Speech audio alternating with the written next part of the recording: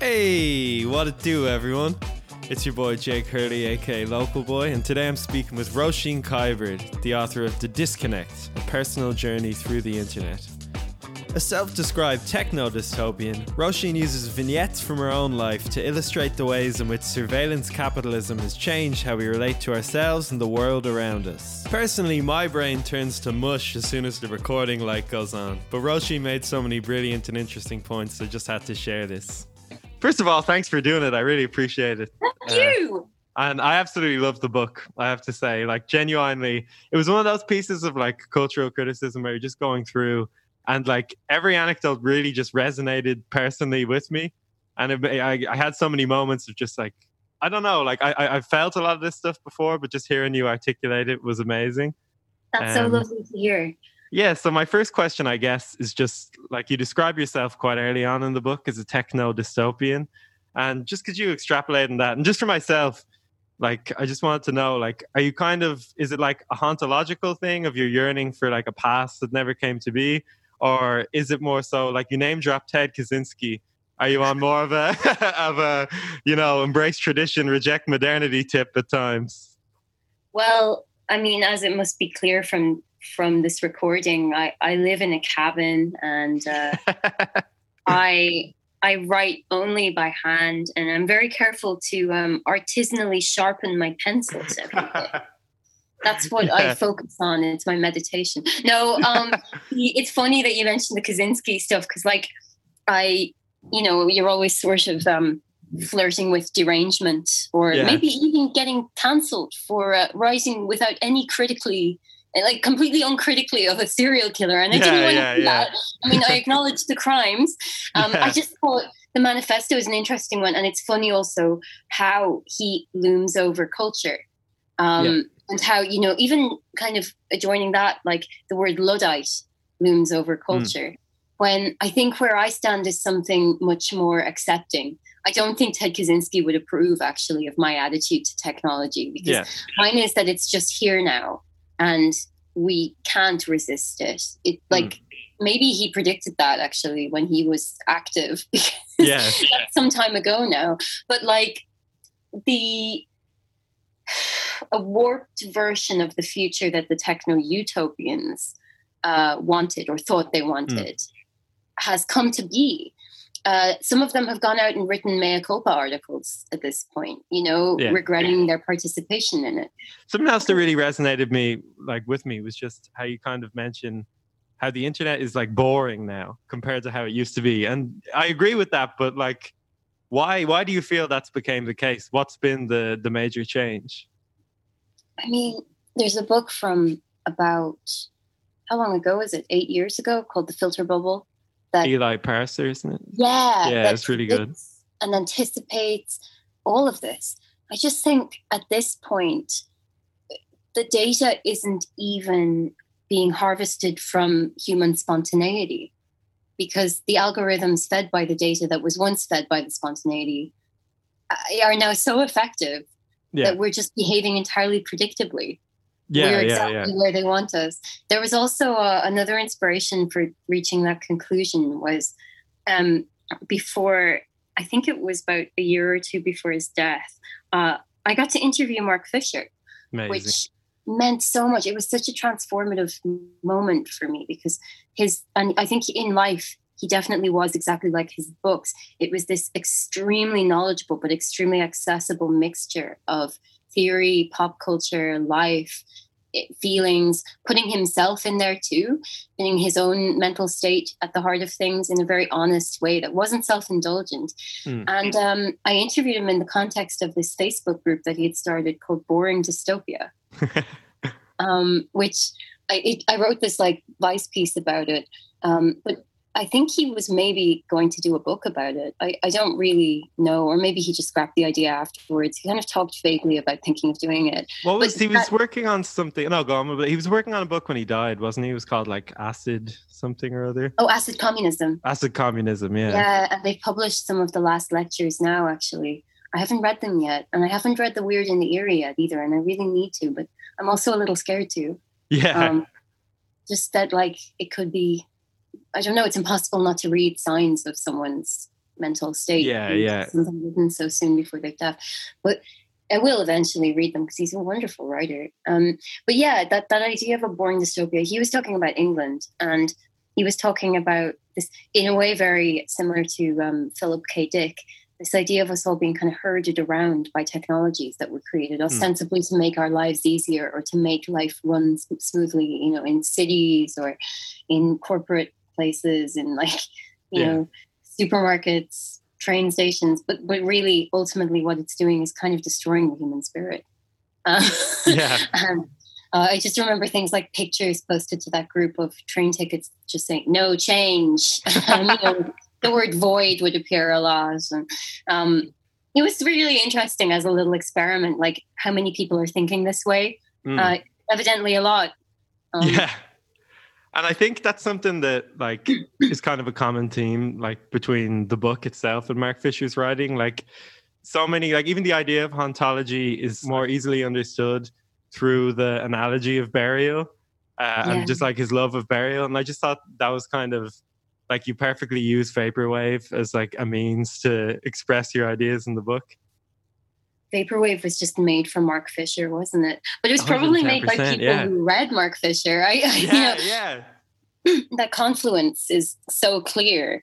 It's funny too, because like, and probably to people who don't know vaporwave, these are the lines that sound really like wank, frankly. But this idea that it's not just a type of music, that it's actually a way of seeing, that it might even be a lifestyle. It could be all of these things. I think like people of a certain age, probably my generation, your generation, but younger. I'd say people a little bit younger too, but I don't know many, so I don't know. But we all inherently have that flattened sense of history, that like we've perceived everything through a screen, essentially, and everything has that deadened irony to it, you know. And meanwhile, our perception of the present and crucially the future is deadened too. We've grown up without certain things and with certain things. Like the image, I don't think it's any coincidence that like the imagery of shopping malls appears so much in vaporwave, because probably a lot of people, not only is there that consumerist angle to it, but also they are the sort of proverbial, like the liminal spaces, and people can't go home because they live with their parents. It's just like, there are certain ways of thinking around that. And also just this idea of a retreat into technology's past, while being so constantly, insistently haunted by technology's present. It plays a bigger role in our lives, I think, than it probably has ever in any previous generation's lives. So it makes sense that we would live in the shadow of like thwarted futures. Yeah, and I even got that kind of sense of mall era nostalgia that you get from vaporwave in one of the pieces in the book when you're speaking about I used to work at the Dundrum shopping centre doing the makeup counter. And like, while kind of that at the time might have just seemed like kind of empty space of like consumption, just the intimacy of doing a stranger's makeup seemed really appealing, especially nowadays in the coronavirus, where I'm just like, any form of contact or intimacy, I'd be like, that would be amazing. Completely.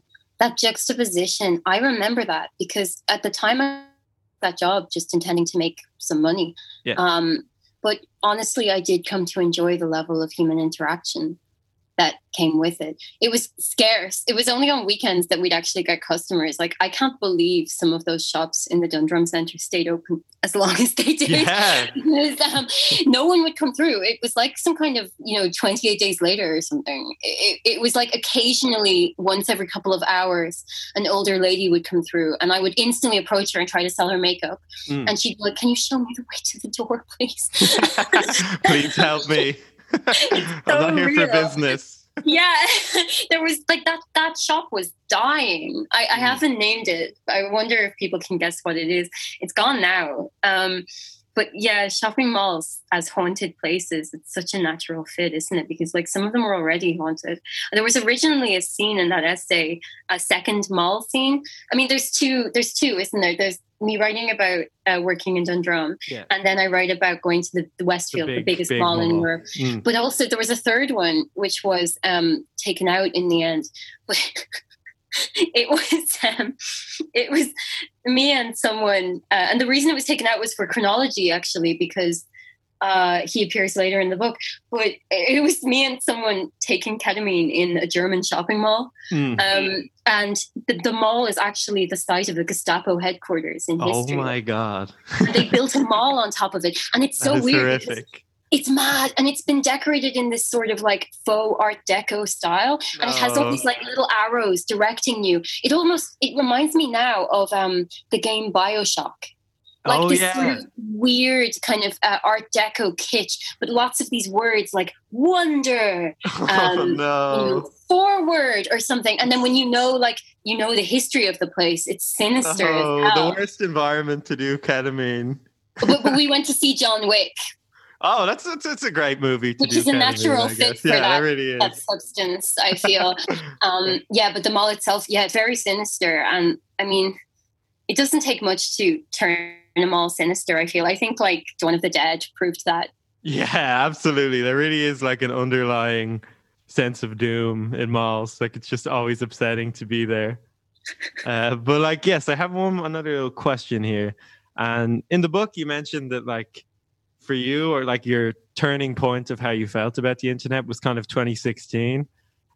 Just like what do you like attribute that? Or do you remember a particular moment that was like the shift for how you thought about it? No, it's so interesting because when I was in it, I couldn't even notice how bad it was. I just thought it was reality. It was like a bad relationship with the internet. You only realize how bad it was afterwards.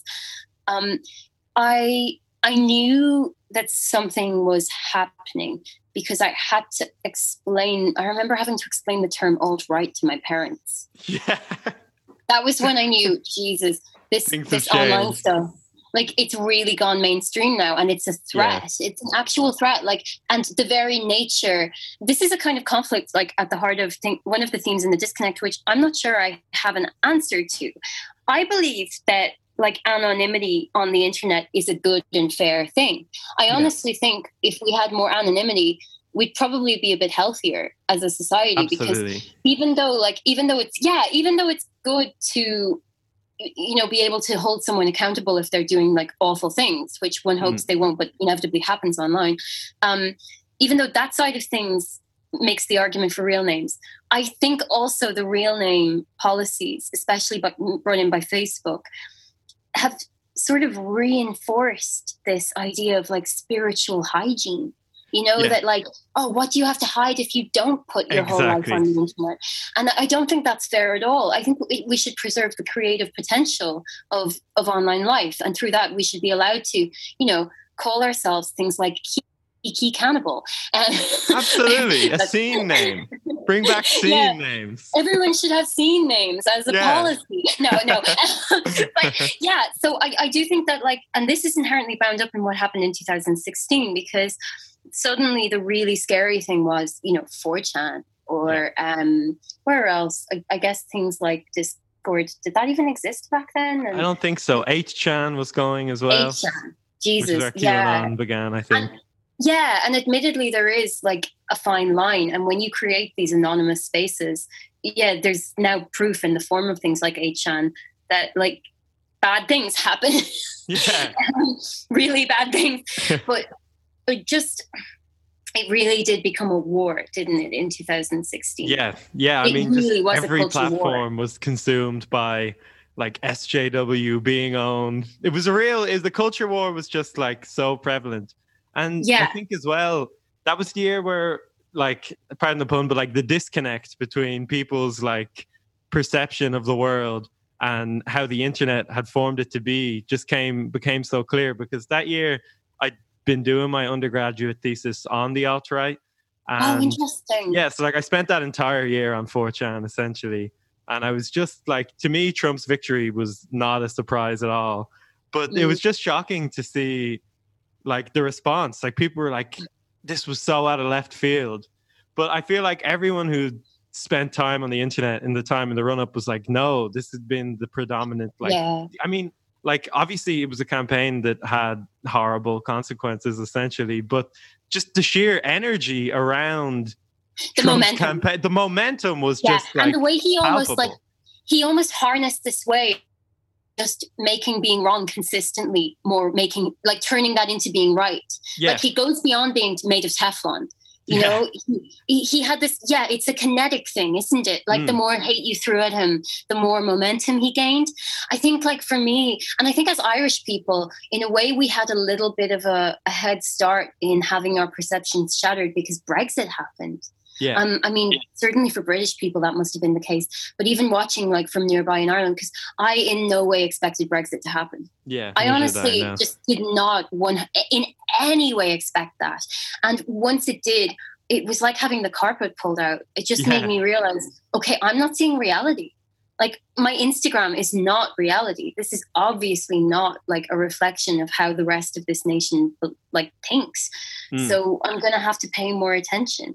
And it's, you know, it's like a kind of Ouroboros. Like right now, I despise this conversation around cancel culture because I feel like there's no way to have it without giving ammunition to the worst of both sides. I know that sounds really I'm the kind of uncool thing. I sound like a centrist.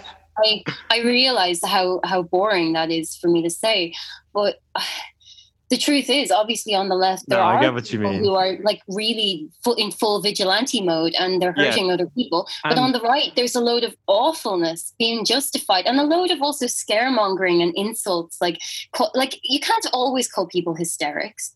Like they're not always hysterics. Like, that is gaslighting, actually. Just before we went on this call, I was looking at the Journal posted like a piece you wrote, and under the comment was just the typical like Irish Patriot 3000 faceless account that just said like woke nonsense. And it's like, what about the piece was woke? I feel like he just saw a woman writing and instantly went on attack mode. It's very weird that like I got written up by that website Unheard, which is I think where all the cancelled people go. Yeah. And they wrote a piece. It was weird because the heading was quite cruel towards me. It was saying like, why can't millennials write a proper book? But then the piece itself was fine. It wasn't actually that critical. But it did say that I upheld the cultural orthodoxy.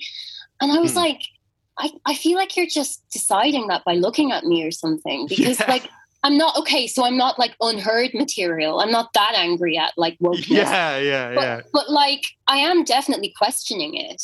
I don't want to fit into any box because I think writing is a lovely place to claim back a sort of slow thinking. Like I have my politics off the page and they are left wing.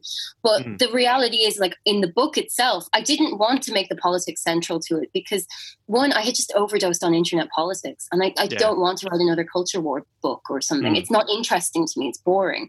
But also the forces that shaped it to me are bipartisan and they're in fact universal. They're permeating every aspect of our lives. So like before you even form your politics, be aware of the forces online that are already herding you into little roots and like you can't actually begin to think for yourself until you understand that like you're being manipulated online.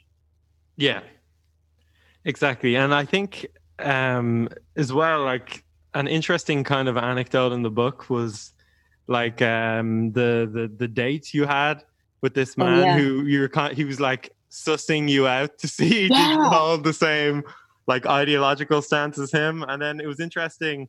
I don't know. I don't think you name her who it was in the book. Will I say who it is or? Oh yeah. It was obviously about Angela Nagel's book, I assume. But like, I really do feel that is such a like hallmark of the millennial experience. Like the start of every interaction, there's this like awkward dance where each party is trying to assess like where they stand in terms of the other person's like ideological position, you know?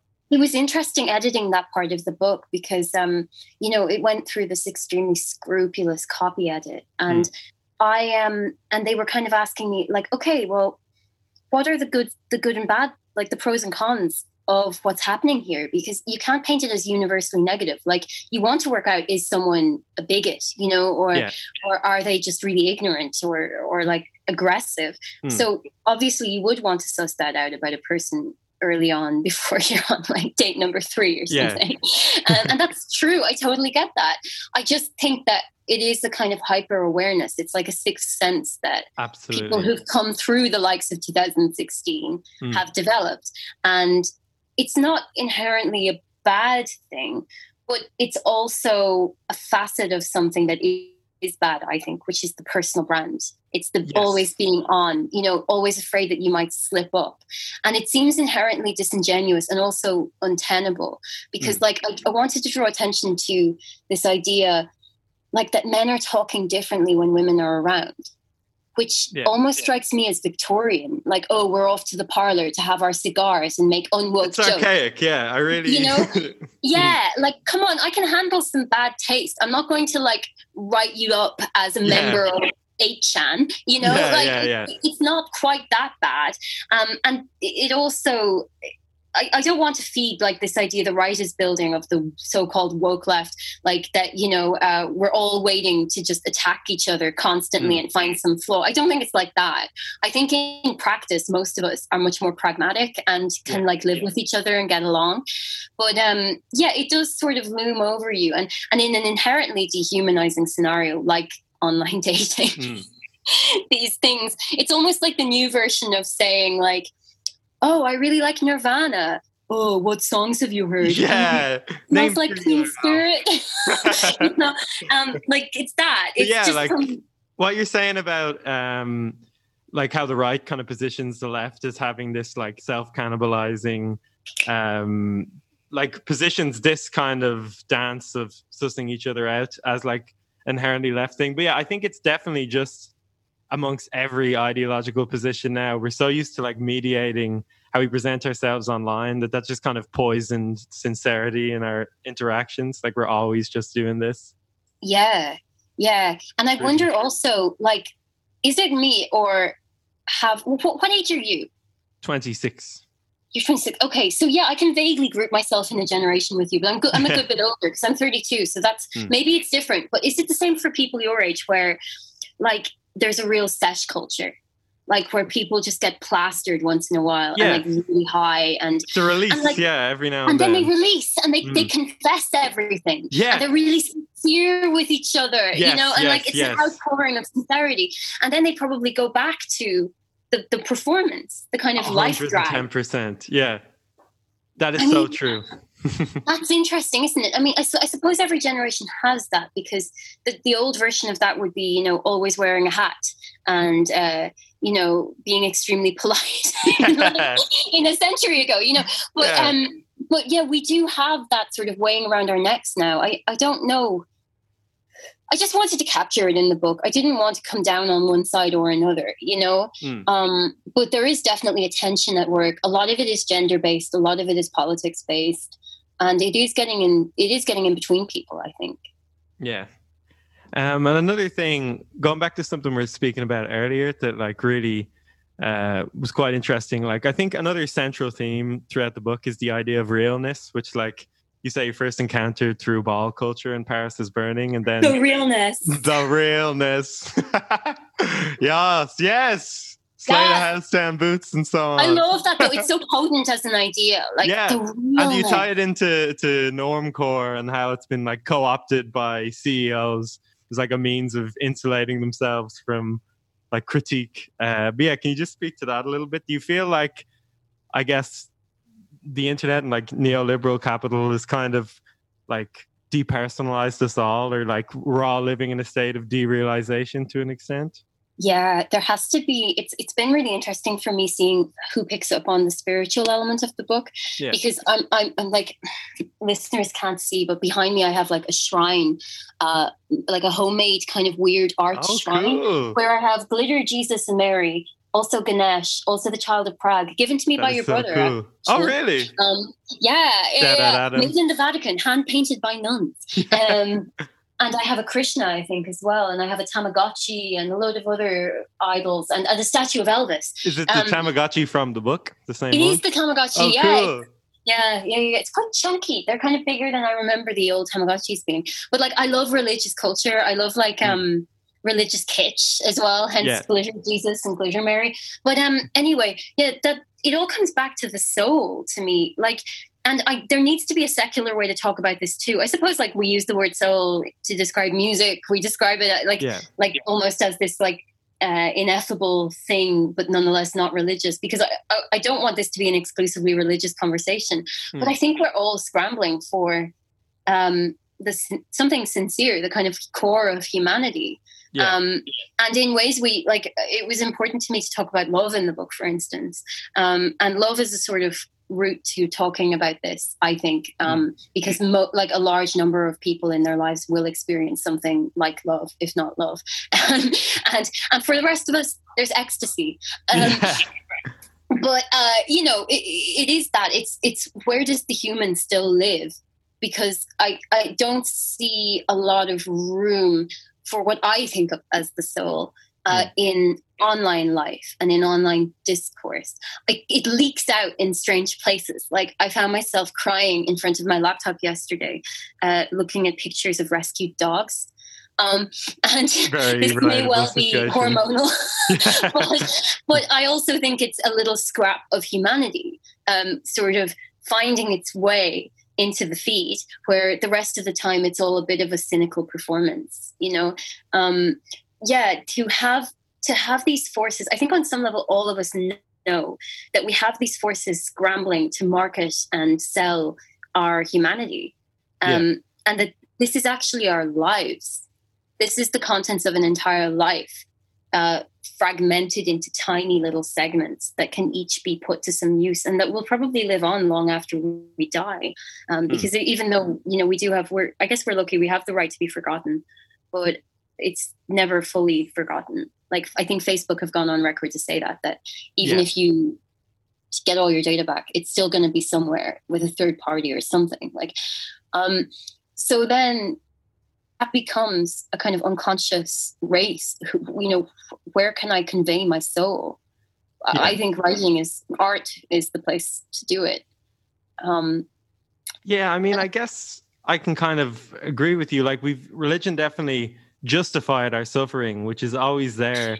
And it's still here now. Like there's almost a virtue in suffering, but like we certainly don't have that now. And I guess like the answer to all our suffering, I guess, is like posited as like SSRIs or just like, I don't know, like there is no answer for it. And a lot of this does seem to come from like society has become soulless and like we were given no other option really, This interests me so much because, and I think probably whatever I write next will be heavily exploring these questions. Yeah. I've worked in so many of like, maybe not fully what would fit the definition of a bullshit job.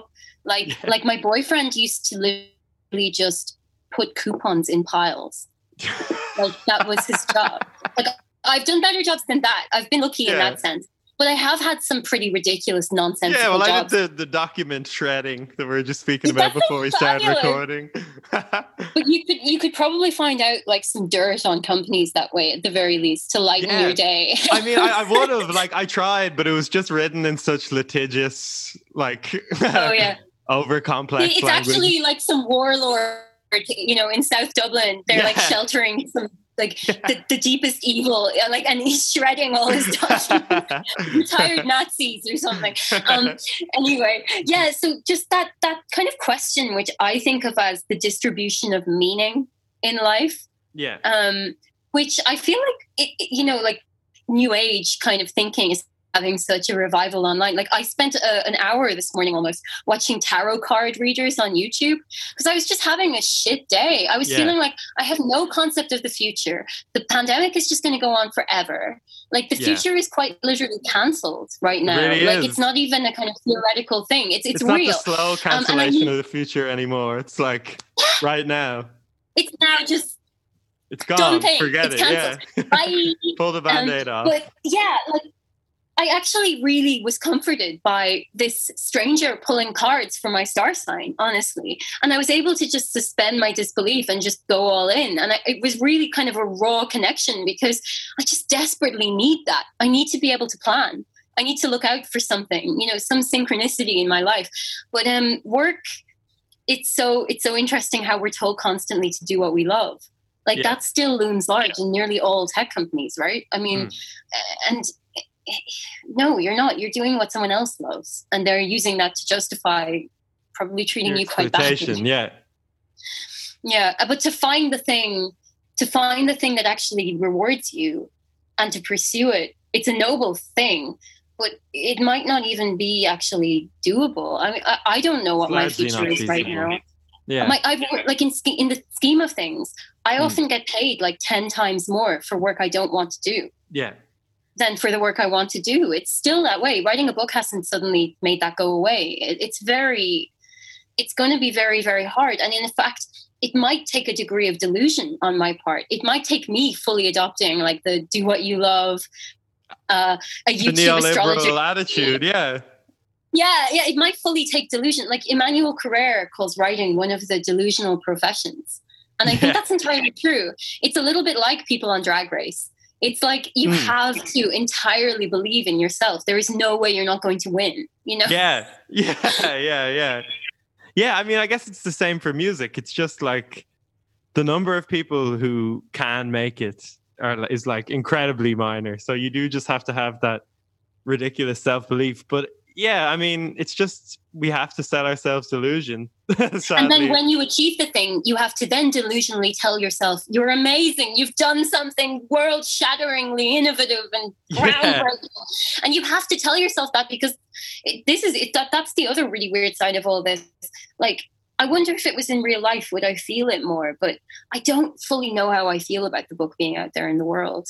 I mean, do you get that about music? It's a really strange sensation. Absolutely, yeah, I really do. And for me, I'm like a very obsessive person. So once I put out a song, like I will have loved it before it was released to the public, but then all I can hear is like the imperfections once it's out. And I'll just drive myself up the wall, just being like, I'm a monster. It's no good. Oh, like I think CBT is good for that stuff. Like, because that's all in your head. And it's like Absolutely. When I used to act and I if you forget a line when you're on stage, the audience doesn't know.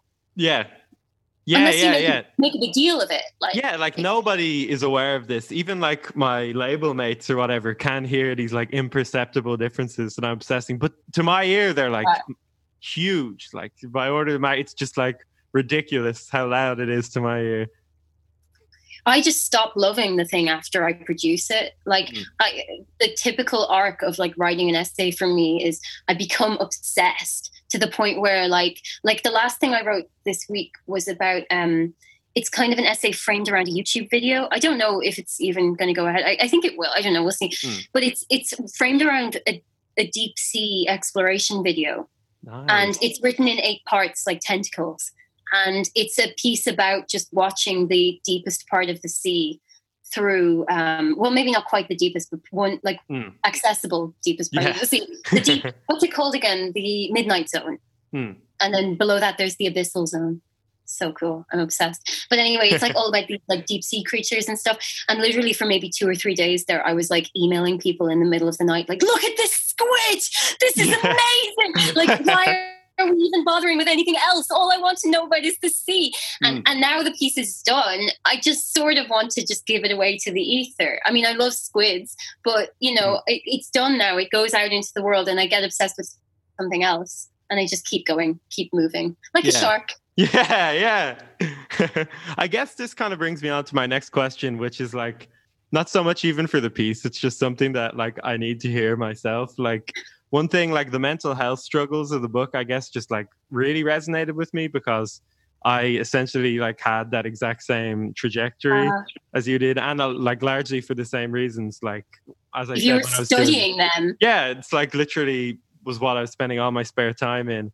And even down to like, I went to the psychiatrist because thinking it was BPD, which you say you're diagnosed with in the book. It turned out that they tell me I'm bipolar 2 or whatever, but I also feel, but I feel there's a big gendered component to this as well. I think women are disproportionately. Yeah, but like, I guess my question is, like, how much of these issues do you feel is down to the individual, and how much is to like the wider kind of society we live in? And also just like an observation about BPD, like why I was kind of worried that I had it, but I also feel, as we're talking about, like an unstable sense of self nowadays is just like going to happen for everyone, because as we say, we're just like mediating ourselves depending on what platform we're posting on, to like present a certain image of ourselves, you know? That just reminds me of something. After I got diagnosed, I really rejected it in the beginning. I didn't want to accept it, and I knew other people who'd been diagnosed with it, and I didn't see any similarities between them and me. So it was really strange. But one thing that occurred to me was when I was in my undergrad, I wrote an entire thesis on instability of identity in Flann O'Brien, in The Third Policeman. Like, I was always drawn to unreliable narrators, but also identity-less or identity-shifting narrators in fiction. I was always intrigued by that idea. And it's just funny that, like, and now, you know, a kind of outsider's perspective on identity, I feel, because I'm not that invested in my identity. I think this is why I'm so into drag queens as well. Yeah. It's definitely, again, something I'm going to write about in the future. But the kind of malleability, the weird fluidity of identity to me it's an endlessly perplexing thing, like, especially in terms of things like gender. The book is finding mostly, I think, a male audience. And maybe I'm overanalyzing things, but like, I really did think I wrote an androgynous book. Like, yeah, I would have thought so as well, I guess. But I think books are so gendered. Books are so gendered. And whether or not I intended to, I think I've written a book that's a little bit more male than female. It shouldn't be by any means. I think it's all to do with marketing, really. Yeah. But anyway, that's all kind of jumping around the core issue of identity, BPD. I do think BPD is an interesting one. Like, you can become delusional, like Emmanuel Carrere. Perfect state for a writer, delusional. But a delusion is not like a full flight of fancy. It's not fully kind of detaching from reality, right? Like, it's rooted in something real. But I mean, maybe the more sort of severe hallucinations are rooted in reality too. I don't know. But for me, that part of it is really interesting, because that indicates to me that, there definitely are outside factors. When I'm in stressful situations, when I'm in like bigger stressful environments, or just states of the world, the state of the world, you know, if the state of the world is really getting in on me, I am liable to become really just nihilistic. Just so like extreme in my thinking. It's all like black and white thinking. Yeah, I'm the exact same. I'm really prone to that. Yeah, but and I guess, like, do you have any tips for dealing with this? Do you have any please tell me? you've probably been through all this yourself, but I mean, I think self-knowledge is really the only thing like we can kind of arm ourselves with, and that exists not only. That's not about building up some ironclad image of what you are or something, because I think that fluidity of identity is actually a good thing, because it makes you more resilient. But I do think in the moment, trying to be as grounded as you can in your body, you know, whether that's done through like getting out for a walk, meditating, yoga. To me, yoga is really, really good because it syncs the breath and the mind and the body all together. So that rootedness, that's like your protection against flying away. So when I'm like going through Twitter, there are times when I see things on social media. I think Twitter is the worst one. I've taken Facebook out of my life, so I only really have Twitter and Instagram, and I'll probably take away Twitter once the book has been out a little longer. Yeah. You'll go back off it again. But like, I will get a pit in my stomach. Like, I will literally start shaking seeing something. And it shouldn't hurt me, but it definitely does. And the ideal place is to step away before that even happens, and to like pinpoint it and be like, okay, you're starting to think in black and white. You're starting to catastrophize. You're starting to, you know, get carried away here. Stop it. Make your life easier. Step away. Something I do a lot is play video games. I just started last night, Superliminal, after watching ContraPoints playing it. Oh yeah, I've meant to watch her Twitch stream actually. Yeah, I really love her streams. They're really calming. Like, her voice is really calming. Like, that's one element of her vids that I love. And also the knowledge that like she's slowly getting more and more drunk. It's just kind of lovable. Like, I'm not that into like Let's Plays, but I think I could watch ContraPoints for hours on end. She's just like really great. But that game Superliminal, that is a really interesting. It has a really interesting effect mentally and emotionally on you, because you're problem solving, and it has this kind of eerie, dreamlike setting. But yeah, before that, for about 2 months, I was playing Cuphead like relentlessly, and I was just drowning out my own anxieties with like new anxieties induced by this horribly difficult game.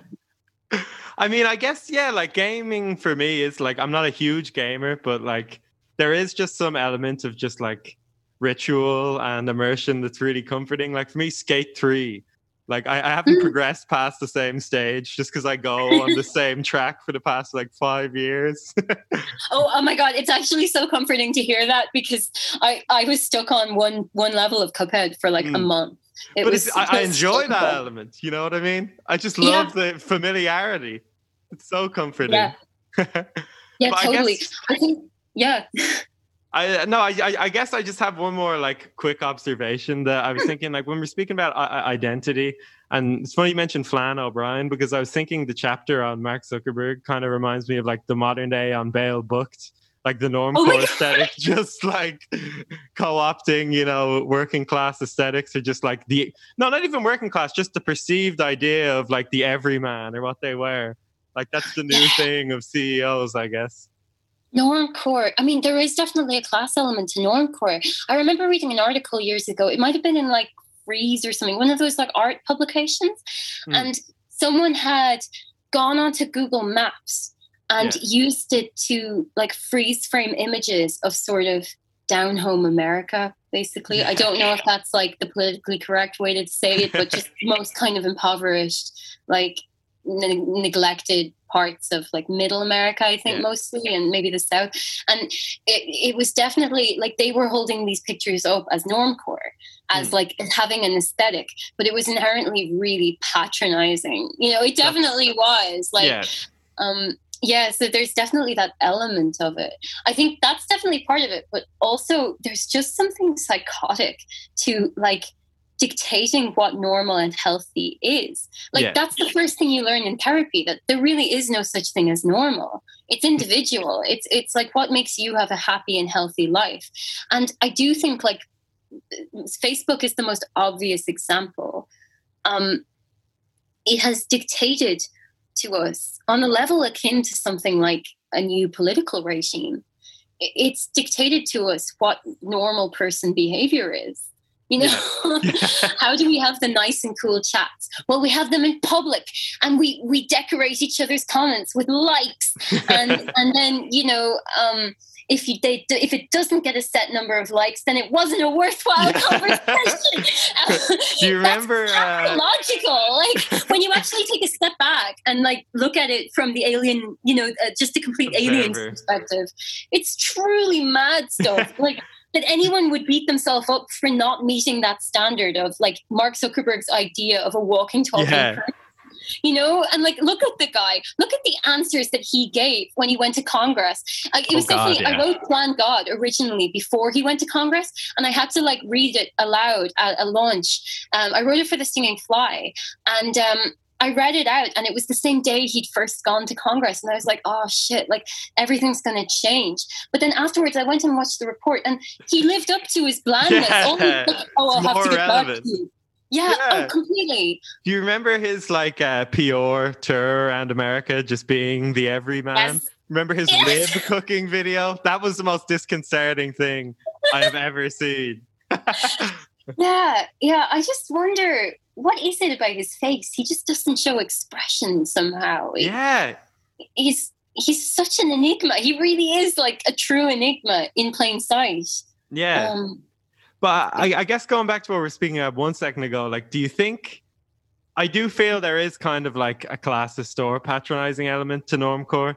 And I think once again, Mark Fisher was talking about how like partially why he doesn't find music after 94 exciting is just because neoliberalism has made it so working class people in the UK wouldn't have access to art schools in the way they traditionally would have up to now. So I guess normcore is kind of like the middle class, like tastemakers idea of what working class is, which is always going to be inherently uncomfortable. Like, do you feel that there's that kind of element of classism to it? It's always going to be there. I think it's, you know, it's that classic age-old thing of like ostensibly quite like boring white middle-class people looking for an identity. Yeah. And someone else more inventive having got there first. Yeah. Yeah, definitely. Yeah, it really does feel like there's no identities available, like no exciting cultural identity available anymore. Yeah, I do think normcore as well is a kind of spiritual thing. Like we can talk about it like, well, the way I'm using it anyway, because we can talk about it as an aesthetic, but also, I mean, that really kind of lived and died, and it's sort of diffused into culture now because everyone's still wearing those like dad jeans and like hats, and it hasn't, in a way, it hasn't gone away, but it did sort of formally go away as a trend. But I guess that's the same with vaporwave, because like while it isn't hugely popular, as you were writing about in the Irish Times recently, like OPN, One Tricks Point Never, was like the musical director for the weekend Super Bowl game. So both these ideas have kind of been like just into normie culture. That's so true. Like they've kind of, rather than go away, and they kind of branched out into everyday life. Like it's so funny, fashion is something I study so much. Like Berlin was just so fun in that regard, just watching what people were wearing. Oh God, yeah. And they're a different degree of normcore. Like no one dyes their hair, and like women don't wear makeup, and it's like normcore but with a little bit of Matrix and Antifa. That's how I would describe it. Like normie Antifa, like normie Neo. Like kind of deliberately anonymous, with more kind of black denim than the blue denim of like Seinfeld or something. It's definitely still around, but that idea of being a perfect person who has nothing to show for themselves, like a kind of Chuck Persons, like, oh, me, I'm just a person. Raw humanity. That to me is definitely a reflection of living under surveillance, whether or not we are even aware of it. It seems to me natural as a response. What do you think is like the future of vaporwave? Do you see it as having much more of a life as its like own genre, or do you think it is just going to be absorbed into the mainstream? It's really hard to say. I get the sense that a lot of those conversations around the death of vaporwave are actually people wanting it to die, so that they can formally now say like, oh, this is post vaporwave, this is influenced by vaporwave. Because right now it never reached its apotheosis, I think, and it sort of it swallows things that are vaguely vaporwavy. One thing I was terrified of writing about it was that people would come for me and say like, that's not vaporwave, that's formally not part of the genre. But the thing is, the genre is so amorphous and versatile that you could kind of bring in, there's a lot more that you could bring in and call vaporwave if you were a bit more brave about it. Like, but that gives it a versatility that will probably just go on forever. Like, I could see Facebook 10 years ago, the way that Facebook looked, just that slightly older kind of like dustier version of Facebook and Twitter being then brought into the vaporwave aesthetic, as things change. But it's hard to know. I do think we are in what like Mark Fisher would have written about. There is no really defining aesthetic of now. No, not at all. Like it's really, I think I heard Adam Curtis talking about this, like just how no art now has really captured the vibe or the feel of the times we live in. And it's so true. Like even, up to a few years ago, I feel, as you say, vaporwave was like the sound of the internet, and it did kind of capture the feel. I mean, it was through this lens of irony and nostalgia, but that did still feel kind of prescient, or it did feel like how it felt to live in that era. But like, there's not even an internet micro genre anymore. I thought they'd never go away. I thought they'd just be an endless loop.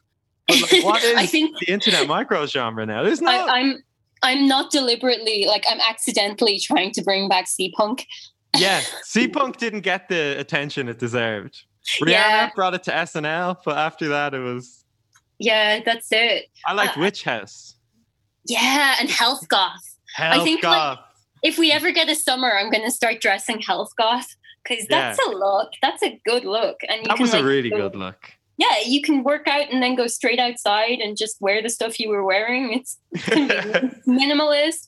It's really, though, it is really strange. Like, perhaps, I don't know if I believe this, but like perhaps emerging from lockdown will change that a little bit. I mean, even if it makes us a little more maximalist, a little more reckless with how we dress ourselves. But I don't know. I've just gone through 2 or 3 days where I started taking 5-HTP again, thinking it would make me I took that happy. for a while, yeah.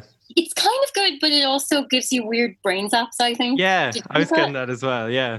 Yeah, it's an interesting one, though, and it does give you interesting dreams. Yeah. But I've just been really down because it doesn't feel like the pandemic is ever going to end, honestly. Yeah, I've been kind of getting that recently as well. And like, I was relatively optimistic for, say, the first like 6 months, but I just do feel I'm at a stage now where like this just feels like life indefinitely. Yeah, it is. It is. And it's the sort of trivial but very human things that are on my mind lately. Like just watching people going out at night. Like that was the most beautiful thing about Berlin, that sense of possibility, and seeing people dressing to go out, like having fun with their lives, with themselves, their personalities, and just watching people, because that's fuel for writers. That's like sitting in a cafe watching people was one of the most important things in my life. Actually, it's what got all my work done.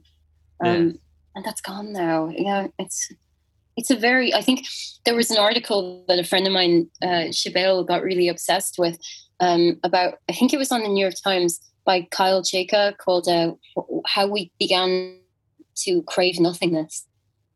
Like, yeah, about like the void. Yeah. The void as an aesthetic, you know? No, that's true. And like, even musically, you can kind of see that. Like, I mean, if I was to say there's an internet microgenre now, like it doesn't really have a defined aesthetic, so I wouldn't call it that. But like the lo-fi beats to study to thing is huge. And it's literally just like nothingness in a genre. It's something that's like made to be unintrusive and not make you like think. I think that, like, I listen to Lo-Fi Girl so much, and like Superliminal, the fact that, like, I think it was ContraPoints was saying this about that game, that like it is liminal spaces. It's literally just like anonymous corporate interiors, but that's exactly what we don't have. We don't have those neutral spaces. It's not that they're good inherently. It's just that they've been taken from us. Like we live in this little kind of cozy bubble that the Lo-Fi Girl is trapped inside. One day she'll break out. But free her. She's studying for her test. Yeah, exactly. One day she'll take the test. Yeah. Imagine if you checked back. Like, imagine if one day you checked back and Lo-Fi Girl was gone away from her desk. Damn, that would be spooky. It'd be so disturbing. She's the one constant in my life. She can't leave. What if she was like, it was like Five Nights at Freddy's, and like you come back and she's just facing the camera and she's looking straight at you. This would be a great horror film. I think I was going to say there, actually, one upside I think might be that like cosmic horror is becoming more of a thing. Like I watched that one that was getting talked about a lot online a few days ago called The Empty Man. It's truly it's mad. Like it's a good film. It's actually not bad at all. And it really is just invoking very casually and assuming an intimacy within the viewer with this idea of cosmic horror. And of kind of facing down something which cannot be actually placed or contained, you know? And that, I think that is definitely having a moment, because like we're all on the brink of it, aren't we? Oh God, yeah. Well, I guess this is as good a time as any to end it. I think we've did an hour now. This is bloody amazing. God. Thank you so much. Time flies by. I know, zooming. But yeah, this is a great conversation. Thank you so much. No, thank you. And thanks for so much for like engaging with the book to such a degree. It's awesome. Like, it's mad. So thank you so much to Roisin Kiberd for chatting with me. It was a really, really interesting conversation. I'd highly recommend reading The Disconnect. I feel it really articulates a lot of the malaise that our generation can feel. Look, I don't want to call her the voice of a generation, but it is what it is. Thank you so much for listening. I'm going to go listen to Vaporwave now. Have a good day.